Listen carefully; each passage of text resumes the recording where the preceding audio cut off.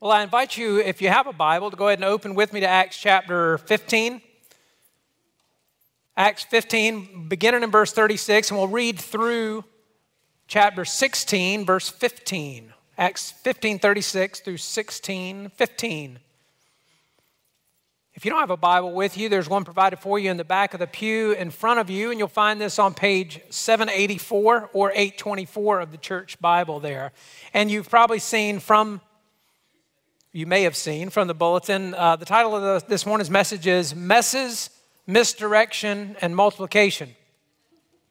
And the essence of the message is that in bringing His perfect will to pass, God uses ingredients that don't always seem to belong together. It's sort of like a casserole. You know, I made some dietary changes a few years ago, and so I really don't eat casseroles anymore. But before I changed my diet, I never met a casserole that I didn't like. And I don't know if you're that way. You know, there's some things where the ingredients individually, I would not want them. You know, if you ask me, do you like mushrooms? No. You like cream of mushroom soup? No. How about if I dump it in a pan with some green beans and put some dried onions on top? All right. Can I have seconds on that green bean casserole, you know? There are some things that just, they seem like they don't go together, and yet they're wonderful together. And the point being, not just accidentally somebody makes something good out of them, but it's the recipe, right? That on purpose, they put those things in a dish together and prepare them, and they're just wonderfully tasty. If they weren't, we wouldn't ever have any church food gatherings, right? If it weren't for casseroles. Well, at the outset of Paul's second missionary journey, we have an example of how God fashions His plan out of messes, misdirection, and multiplication. And we find it in Acts 15, beginning in verse 36. So let's look there together now, and I'm going to ask you, if you're able, to stand in honor of the reading of God's Word. Acts 15, beginning in verse 36, I'm reading out of the English Standard Version. Hear the word of the Lord. And after some days, Paul said to Barnabas, "Let us return and visit the brothers in every city where we proclaimed the word of the Lord, and see how they are." Now Barnabas wanted to take with them John, called Mark. But Paul thought best not to take with them one who had withdrawn from them in Pamphylia and had not gone with them to the work. And there arose a sharp disagreement, so that they separated from each other. Barnabas took Mark with him and sailed away to Cyprus, but Paul chose Silas and departed, having been commended by the brothers to the grace of the Lord. And he went through Syria and Cilicia, strengthening the churches. Paul came also to Derbe and to Lystra.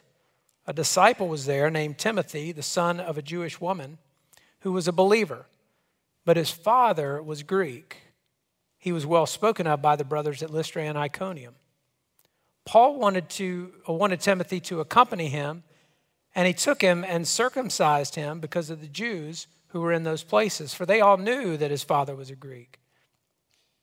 As they went on their way through the cities, they delivered to them for observance the decisions that had been reached by the apostles and elders who were in Jerusalem. So the churches were strengthened in the faith, and they increased in numbers daily. And they went through the region of Phrygia and Galatia, having been forbidden by the Holy Spirit to speak the word in Asia. And when they had come up to Mysia, they attempted to go into Bithynia, but the Spirit of Jesus did not allow them. So passing by Mysia, they went down to Troas. And a vision appeared to Paul in the night. A man of Macedonia was standing there, urging him and saying, "Come over to Macedonia and help us." And when Paul had seen the vision, immediately we sought to go on into Macedonia, concluding that God had called us to preach the gospel to them. So setting sail from Troas, we made a direct voyage to Samothrace, and the following day to Neapolis, and from there to Philippi, which is a leading city of the district of Macedonia and a Roman colony. We remained in this city for some days, and on the Sabbath day we went outside the gate to the riverside where we supposed there was a place of prayer. And we sat down and spoke to the women who had come together. One who heard us was a woman named Lydia from the city of Thyatira, a seller of purple goods who was a worshiper of God. The Lord opened her heart to pay attention to what was said by Paul. And after she was baptized and her household as well, she urged us, saying, "If you have judged me to be faithful to the Lord, come to my house and stay." And she prevailed upon us. Let's pray together. Well, Father, we thank you as always for your written word, that you have revealed truth to us and not left us on this earth grasping about in the dark, trying to discover what's true and right and good. You have revealed it and had it written down for us. And so, Lord, when we open the scriptures, we do so with the belief that it is your word, that it is living and active, that it is able to pierce to the very center of our being, discern the thoughts and intentions of our hearts, and move us as you would want to move us. So, Lord, we need your word to do and be that exactly for us this morning. So we ask that you would speak your word by your Spirit through your servant to your people and for your glory. In Christ's name, amen. You may be seated. As this passage opens up here, Paul and Barnabas are still in Antioch. They had come back there from Jerusalem, where they had traveled to raise an important question to the apostles and elders. And if you were here last week, you may recall that they had gone up to what we refer to often as the Jerusalem Council. The question had grown out of the fact that on their first missionary journey, God had opened a door to the Gentiles. And the dispute arose when that news spread of the door opening to the Gentiles. Some Jews insisted that those Gentile converts had to be circumcised in order to be saved. And so a council was assembled in Jerusalem, made up of some of the elders from Antioch and the elders and apostles from Jerusalem. And they decided that nothing more than faith was required for the Gentiles to be saved. But you may remember that that didn't mean that nothing was required of them, right? Nothing more than faith was required in order to be forgiven, but much is required for those who are forgiven. And they actually outlined 4 requirements of a dietary and moral nature for the Gentile believers to follow, not in order for them to be saved, but in order for the church to be unified, for them to be able to actually live together in fellowship together as Jew and Gentile. So they drafted a letter and sent Paul and Barnabas back to Antioch with Silas and Judas, another Judas who we never hear anything else about. But they went back to Antioch to deliver that news. And so sometime later, Paul and Barnabas began making plans for what would become their second missionary journey. And that's what unfolds here in the text that we read this morning. And while they had a fairly conservative mission in view, that is Paul and Barnabas, they had a fairly conservative mission in view for this second trip they were about to make. God had plans to send Paul to faraway lands with the gospel. They had no idea of that at the time. Their plans were not God's plans, but he brought his plan to pass through messes, multiplication, and misdirection. And I'm actually going to take them in that order, multiplication second rather than third. But let's look first at the messes, as I've called it. Verse 36 tells us that the original purpose Paul and Barnabas had in mind for this trip was to return to the cities that they had visited before and to see how those people were. You see that in verse 36. Again, that's a fairly conservative mission, wouldn't you say? Not particularly ambitious. Retrace our steps. Let's see how those churches are doing. And then one particular planning detail becomes a source of a significant problem for them. It's in verses 37 and 38. Look there in chapter 15. Now Barnabas wanted to take with them John, called Mark, but Paul thought best not to take with them one who had withdrawn from them in Pamphylia and had not gone with them to the work. You may remember reading back in chapter 13 that fairly early on the first missionary journey, Mark left and returned to Jerusalem. They had gone to Cyprus and across that island, encountered the sorcerer, basically, this Jewish false prophet named Elymas or Bar Jesus. You may remember that whole episode there. And then they actually sailed from Cyprus back over to the mainland. And when they landed, Mark said, I'm going back to Jerusalem. No explanation as to why from Luke. We don't know the backstory there. But it's clear here in Acts 15 that Barnabas and Paul have very different perspectives on that. And Barnabas, you'll recall, is known for his encouragement. In fact, the name Barnabas is actually a nickname that means son of encouragement. And in addition to that, Colossians 4:10 tells us Mark was his cousin. And so, more than likely, Barnabas is primarily concerned with Mark here, right? Barnabas is probably primarily concerned with Mark. He's an encourager. This is his cousin. By the way, this is the same Barnabas as an encourager that was the one that put his arm around Paul, who he's now in a sharp disagreement with. When the church didn't want to accept him, hard to accept people who are trying to kill you sometimes. And Barnabas was the guy who put his arm around him and said, he's the real deal. God's really saved him. Barnabas is the one who went and found him when he was in Antioch in Tarsus and brought him back to involve him in the life of the church. Barnabas is the reason Paul has this ministry. He's that kind of encourager. And he's probably primarily concerned about Mark here. Paul, on the other hand, seems primarily to be concerned about the mission. It says he thought it best not to take someone who had not gone with them to the work. And again, there's not a whole lot more explanation than that, but think about this for a minute, that they had taken Mark along to assist. And when he withdrew, he took his assistants with him.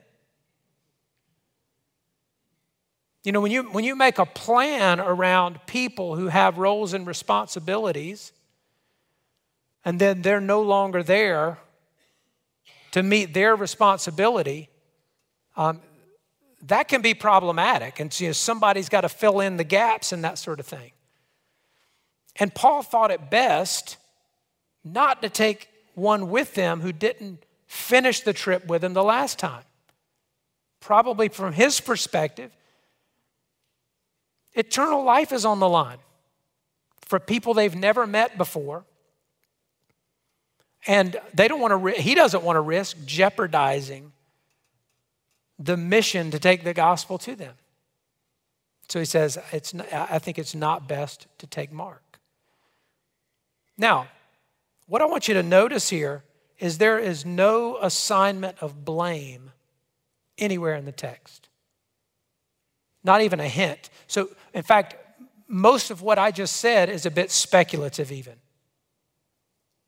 Right? That we don't know exactly what Barnabas's reason were or arguments. We don't know what the different perspective Paul had really was. There's no assignment of blame, not even a hint of a suggestion that one of them is wrong. And this is actually a little bit hard for us to process maybe, because when there's a dispute, we want somebody to be wrong, usually the other person, right? But it's actually fairly common for believers who are people of conviction to have very different convictions. To be fallen people living in a fallen world and just not to see things perfectly and it just can get messy. I should mention, even though that's common among believers, most of the time, the right response is not to separate from each other.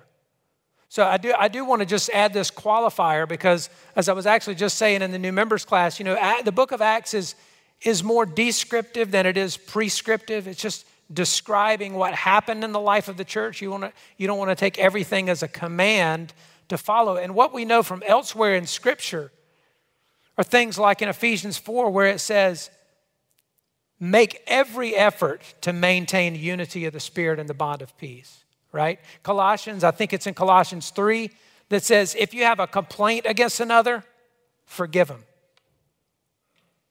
It doesn't even say, here's how do you go about resolving the complaint. It just says, forgive them. Matthew 18, when someone has sinned against you, go to them. And hopefully you're going to win your brother back. Philippians 2, look out for not only your own interests, but also the interests of others. Consider others more highly than yourselves, etc. In other words, more of what the New Testament tells us is work hard at maintaining unity. And that often means even though you see things differently, you give up some of your own interest, your own will, that you're moving toward the other person. Which again, I say that's all a little bit parenthetical, so you don't take this as license to go away and separate from someone when you actually need to work hard at finding unity and maintaining unity in a relationship. But it is important to observe that nobody was wrong here. They took up the same ministry task and just didn't agree on how to approach it. And it is possible for people who love the Lord and are committed to His service to disagree sharply about something and no one be wrong about it. That is possible. Just to see things differently and nobody be wrong about it. Because as I said, when fallen people live together in a fallen world, it just gets messy. And God uses those messes to accomplish His purposes. And here we see, or we begin to see immediately, that God brings good out of this messiness in the way of multiplication. They form 2 teams instead of 1. It actually becomes a multiplication. Barnabas, it says, took Mark, and they went in a counterclockwise route by sea to Cyprus. If you're looking at the map on the back of is there a map on the back of your bulletin? I actually don't even have a bulletin. Very good. All right, things went as planned. That's good. Thank you, Vicki. But if you look there, you'll notice that there's a little dotted line, number 1, and that shows Barnabas and Mark leaving Antioch and sailing over to Cyprus, which is the same route that Barnabas and Paul took on the first journey. Paul and Silas went clockwise on an overland route to Derbe and Lystra, and that's number 2 on the map. So you have 2 teams really out doing essentially the same kind of work of encouraging these new believers and even preaching the gospel in new places as opportunity presents itself. You've got multiplication, but it also says not only are there 2 teams, but there was a disciple there named Timothy. And we read here, Timothy was the child of a mixed race marriage, his mother being Jewish, his father Greek. And Paul wanted to take Timothy with him. He's well thought of, it says, by the believers in Lystra and Iconium. But he knew that his uncircumcision was going to be a stumbling block for the Jews. And so he had Timothy circumcised. Now we know, if you were here last week, you know this was a highly contentious issue, right? This was the whole purpose in that Jerusalem council, a highly contentious issue. Timothy was not required to be circumcised. That was a decision the Jerusalem council made. Although as a half-Jewish man, it was certainly appropriate for him to be, sort of from any angle. But Paul just seems to recognize that for the sake of the advance of the gospel, it's better for Timothy to be circumcised here, to move out of the way an obstacle, a secondary issue that's likely to get in the way of primary issues. Can you appreciate that? Do you kind of know that from your own experience? That when you know something secondary is just going to be a hang-up for people, if you can move it out of the way so you can focus on primary things, sometimes you're better off. And that seems to be the case here. As New Testament scholar Darrell Bock says, not every issue is worth starting a war over when it comes to the gospel and the ethnic unity of the church. Not every issue is worth starting a war over. And so he has Timothy circumcised to make him part of the team here. But we know more about Timothy, right? The student of the Bible is well acquainted with Timothy beyond this introduction here. We know that he was the recipient of 2 letters from Paul that bear his name, right? 1st and 2nd Timothy. That's this Timothy that we're talking about.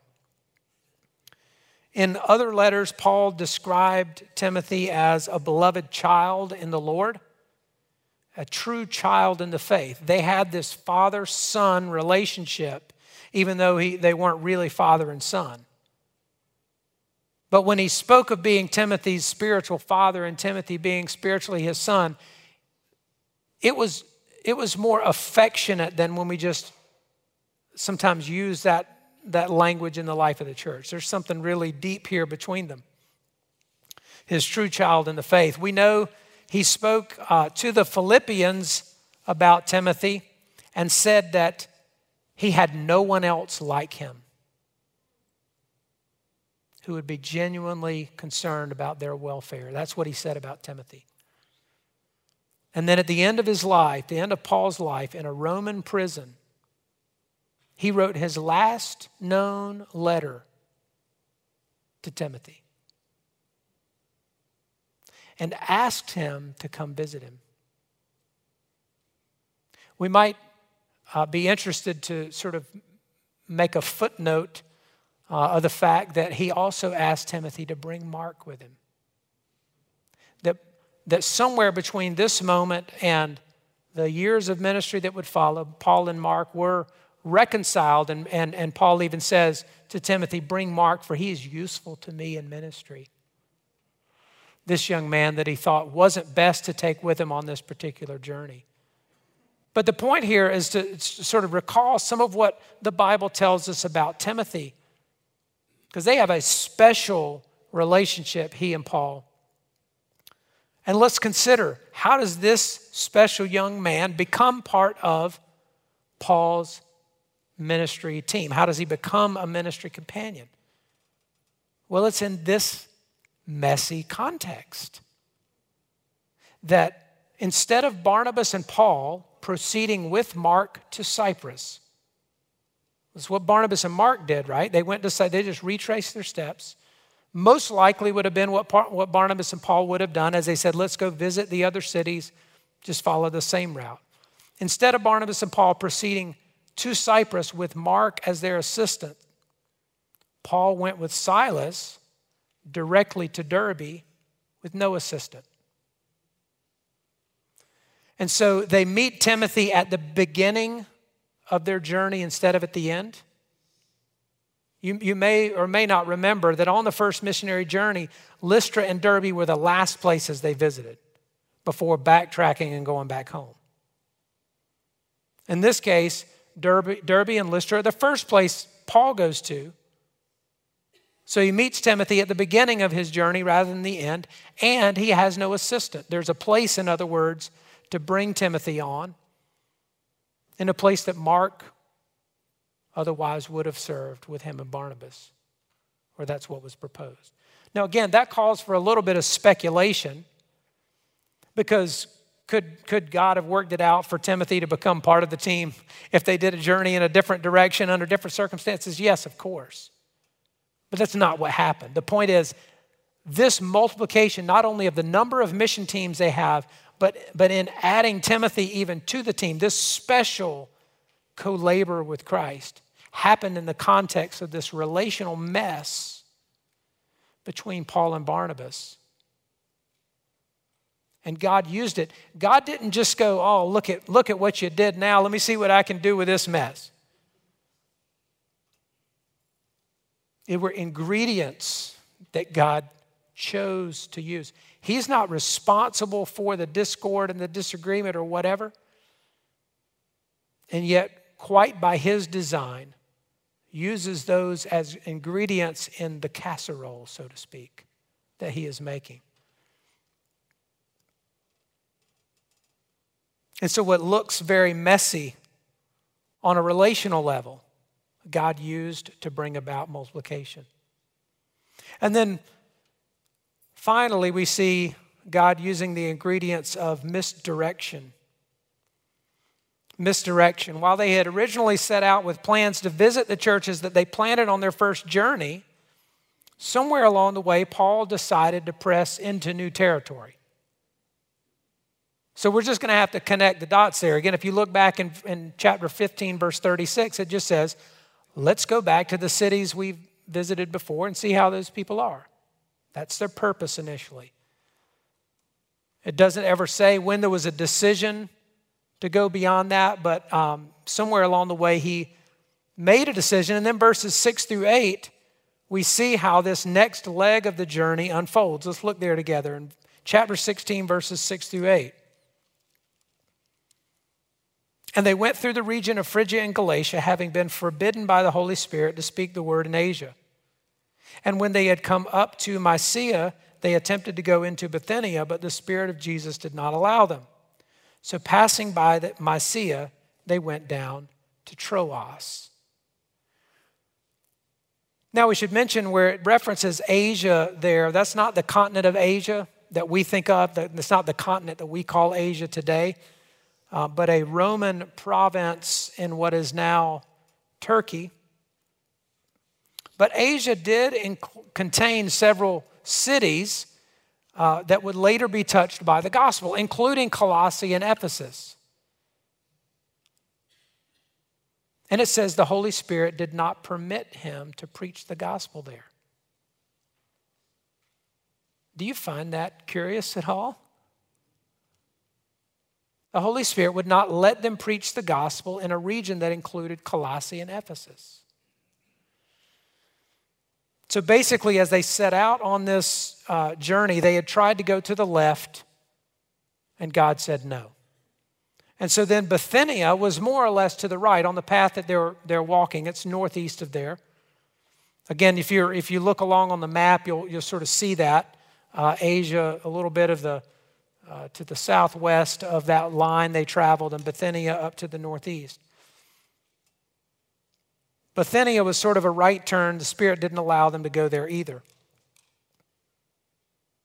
Bithynia would also later become a region of great importance or significance in the life of the church. It would later be where the city of Constantinople would be located. That's basically the eastern capital of the church, if you will. A prominent city in church history. Nicaea was also located in that region. Nicaea, the location of the church council in the 4th century, out of which came the Nicene Creed that's been affirmed and recited down through church history. Nicaea is located in Bithynia. Places that God intended for the gospel to go, but not now. And not by the mouth of Paul. And so what does Paul do? He just keeps going. He tried to make a left turn. God wouldn't let him do that. He tried to make a right turn. God wouldn't let him do that. And so he kept going on down till he got to Troas. And then he has a vision of a man from Macedonia saying, come over to preach to us. And then he concludes that's where God is calling them to go, to preach over in Macedonia. I actually didn't put my hand on a bulletin. I don't remember what number that is on the map. But they've actually gone all the way to the coast in Troas, and then they end up sailing over to the region of Macedonia. So by that chain of events that we just read about in verses 6 through 8 and I just commented on, the gospel reaches the European continent, what we know now as Europe. And the first convert on the continent of Europe is this woman named Lydia. And that happens as the first fruit of a journey that they did not plan to take. That was not on their itinerary when they left home. And what we'll find as we continue reading in the book of Acts, this whole world opens up to them as they continue on this journey, all these cities that were never on the itinerary. But let's just examine this a little bit more closely, how God used this misdirection, as I've called it, to accomplish his purpose. And I've referred to their attempts to preach in Asia and Bithynia as misdirection only because they turned out not to be the direction God wanted them to go, right? But I don't mean to suggest that they did anything wrong. That doesn't suggest that they shouldn't have tried to go there or that they didn't listen to the Lord well enough in the first place. Once again, there's no hint of that whatsoever.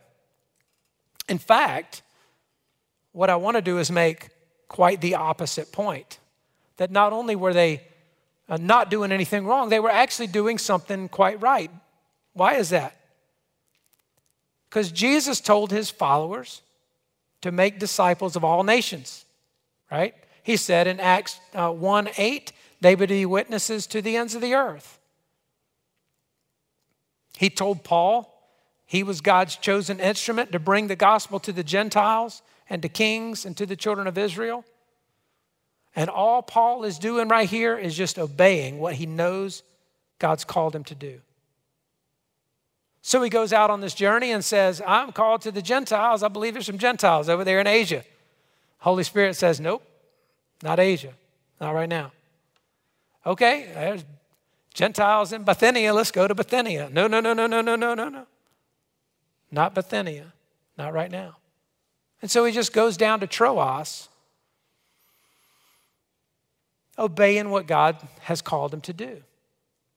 He doesn't hang out in Lystra waiting for God to tell him where to go next. Right? He's not dependent on a word from the Lord to tell him where to go to obey what he knows he's set him apart to do with the rest of his life.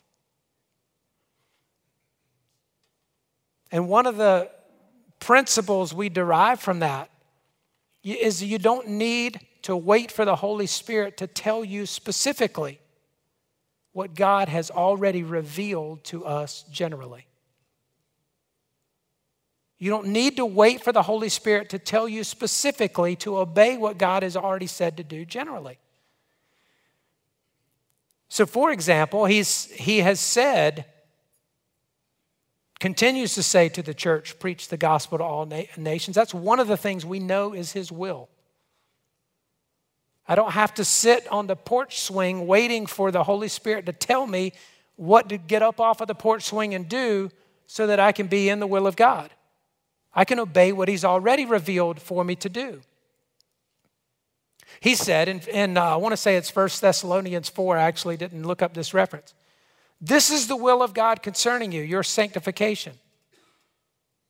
His will is to make you more holy. Be obedient to cooperating with him in that. You know what? You can just drive over to the Walmart right on Market Street, and by the time you have found a parking place, you will probably have had an opportunity to work on your holiness, because you'd be frustrated at some traffic control issue or somebody. You'll be working out your own salvation with fear and trembling before you have even found a parking place. In other words, we can be obedient to seek his will in ways that he's already revealed generally.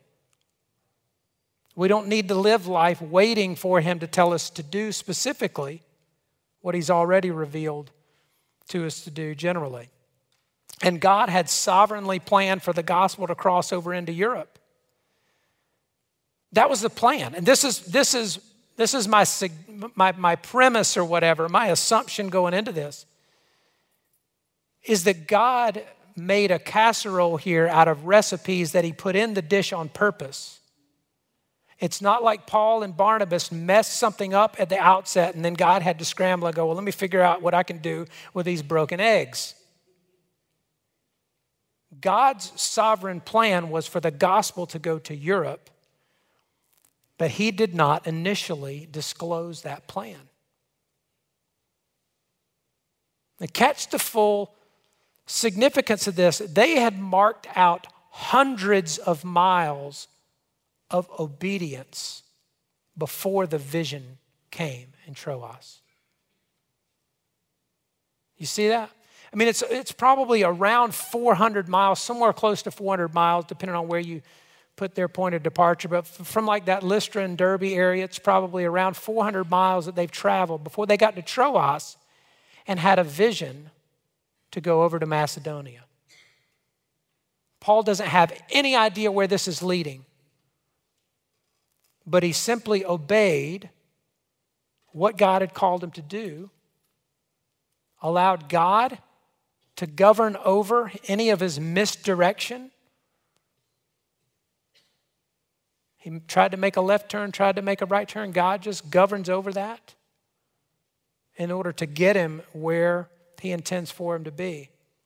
And there are many, many Christians who want a Troas kind of vision for every significant decision they make. In fact, I would suggest there are some believers who really never fully rest in the will of God because they can't sustain the ordinary for long enough to make it to Troas.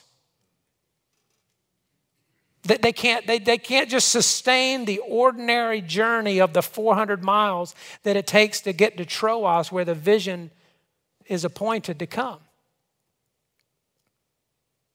And they sort of distract themselves that God must want me to do something else or whatever, but just needing a Troas kind of vision for every major decision.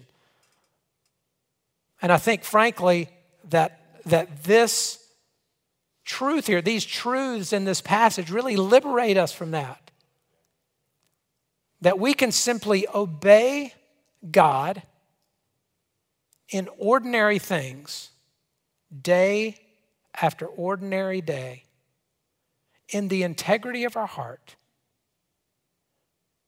And God can make good with any mess that you make. He can make good with any misdirection that you find yourself in.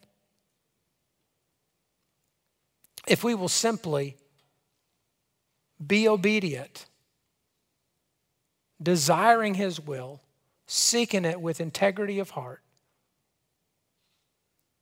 and God can make something glorious out of the messes and the misdirection by way of multiplication. And he intends for himself to be glorified in the earth, sets about doing that, and gives us the privilege of being used as a part of it. And I'm thankful to be able to say that. Well, let's pray together. Father, we do thank you that you have revealed yourself to us, not only as I prayed earlier in your word, but just in the person of Jesus Christ. That the word became flesh and dwelt among us,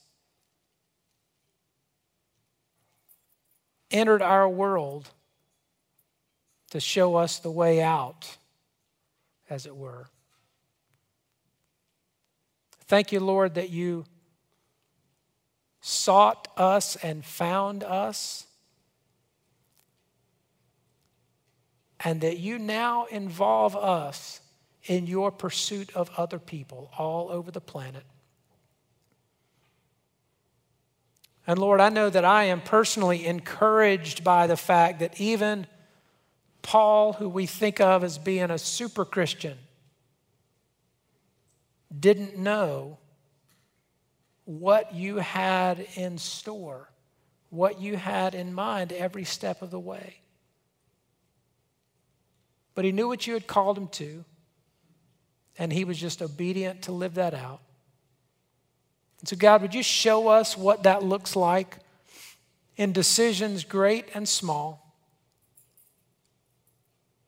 in relationships of one sort or another. Lord, would you just show us what it looks like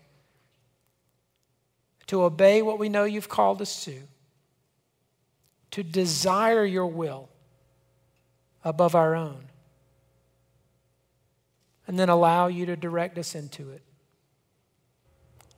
Lord, I pray that you would open hearts today to really see on a personal level how that applies to their lives, that we would live in the liberty that we find in just obeying you